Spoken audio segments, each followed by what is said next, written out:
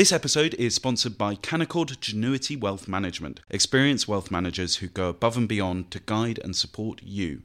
Can do is more than just an attitude. It's navigating today for a brighter tomorrow. Visit candowealth.com. Hello and welcome to Coffee House Shots, the Spectator's daily politics podcast. I'm Cindy Yu and I'm joined by Katie Balls and Kate Andrews. Now today there's the news of a new bailout, which we're going to get Kate, you to explain very shortly. But before we do that, something else that we haven't actually talked about on this podcast so far, Katie, is the Gary Lineker saga. Now last week it did seem like a bit of a blown up story because, you know, this football commentator tweets about Nazism or whatever it is. But then everything changed over the weekend. Tell us about what's happened and why it's politically very interesting. Yes, I think we can argue that the event that could be the most significant today is regarding the Silicon Valley Bank and what the government is doing, but certainly the event that I think dominated the news streams most this weekend and meant you could barely pick up a paper or turn on the TV or particularly go on the BBC without reading about relates to Gary Lineker. And as you say, this all kicked off on Friday when after initially the BBC suggested they were not going to discipline Gary Lineker over a tweet in which he compared the language around the illegal migration bill by the government to the language in 1930s Germany, that they were not going to punish or investigate. After they said this, I think Gary Lineker sent a few more tweets. For example, he directly tweeted Penny Mordaunt, who had brought up Gary Lineker in the House of Commons chamber. So I think he obviously wanted to defend himself. But this then all prompted a situation when the BBC later on Friday announced that they'd asked Gary Lineker to step back. That would have been one thing, him not being on the match of the day. But before you knew it, you had a whole range of colleagues, people who aren't even colleagues but are just simply sports presenters or staff suggesting that in solidarity they were going to also not work. And the BBC schedule's been up and out all weekend. Match of the day reduced to a much shorter timetable without the usual music, without the usual commentators, though notably the viewing figures did actually go up. I think before people start shouting at this podcast whether this means that the BBC can save millions of pounds of the Gary Lineker's salary, or the fact that perhaps people were really just interested to see what it looked like. But I think at the highest viewing figures since early November in terms of that match of the day slot.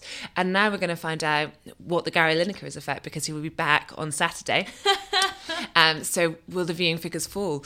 But in all seriousness, I think it has been a bit of a crisis for the BBC, because ultimately Tim Davie was looking at these guidelines, and ultimately it seems as though Gary Lineker's tweet was in breach of the guidelines.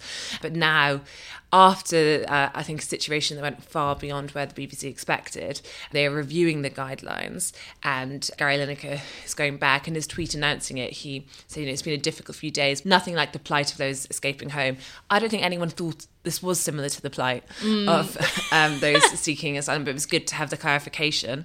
But I think on a political note, you could see over the weekend some nerves on the Tory side that this was starting to become a negative story for the government, because Keir Starmer very quickly got out there and was saying how, this was down to government pressure, Tory pressure.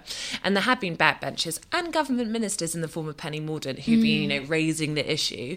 You have Lee Anderson, obviously deputy Tory chairman, who has, I think, to no surprise, strong views on the subject, and also MPs, writing a letter that Gary Lineker must be disciplined. And this is in contrast to what Rishi Sunak has wanted to do. I think there's some frustration at the way that Penny Mordaunt, as leader of the House, spoke in the Commons and made jokes about Gary Lineker. Number 10 have wanted to keep some distance and make this simply a BBC row, whereas it's quite hard to rein in your MPs who have strong views on the subject. And you could see this on Saturday when, quite unprecedented, Number 10 released a statement early evening in which Rishi Sunak made very clear that he defended his policy, but this was a matter for the BBC. And I think there was a concern that perhaps in this country a Gary Lineker, while some might not like him, is more popular than your average Tory MP, and the row could start to reopen what I think last week was seen as a actually illegal migration bill landing pretty well from the government perspective, and this was going to turn it and make it much more a culture war type decision.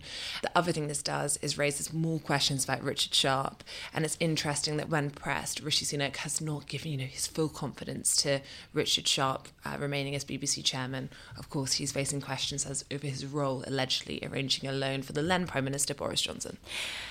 Kate, on the weekend you had a new blog coming out talking about why the right gets immigration wrong, in which you were very critical of the bill and the approach that the current government is taking. What do you make of the Gary Lineker stance?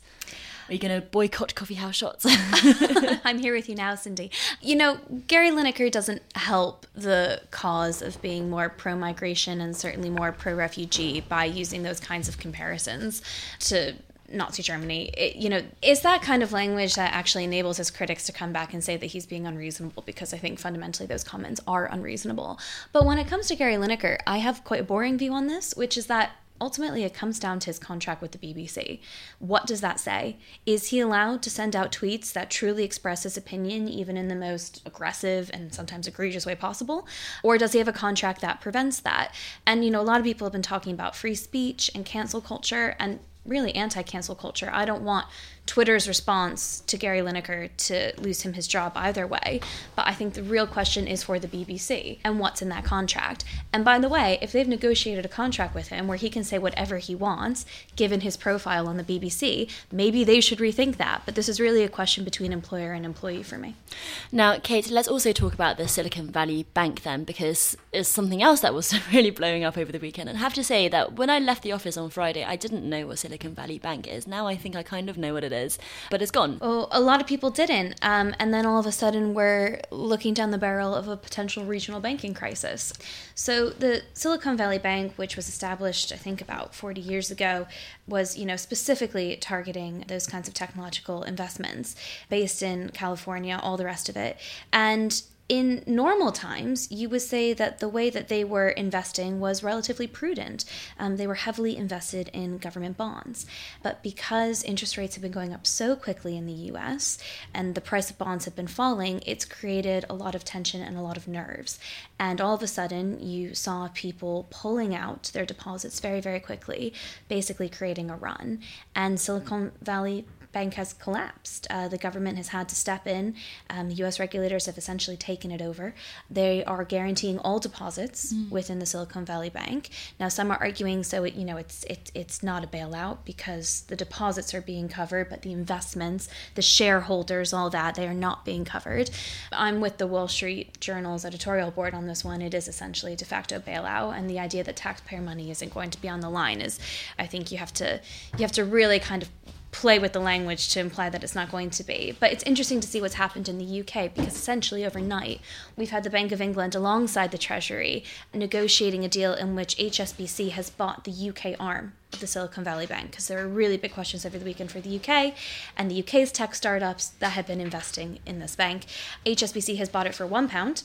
They've secured the deposits of over 3,000 customers, I think well over £6 billion.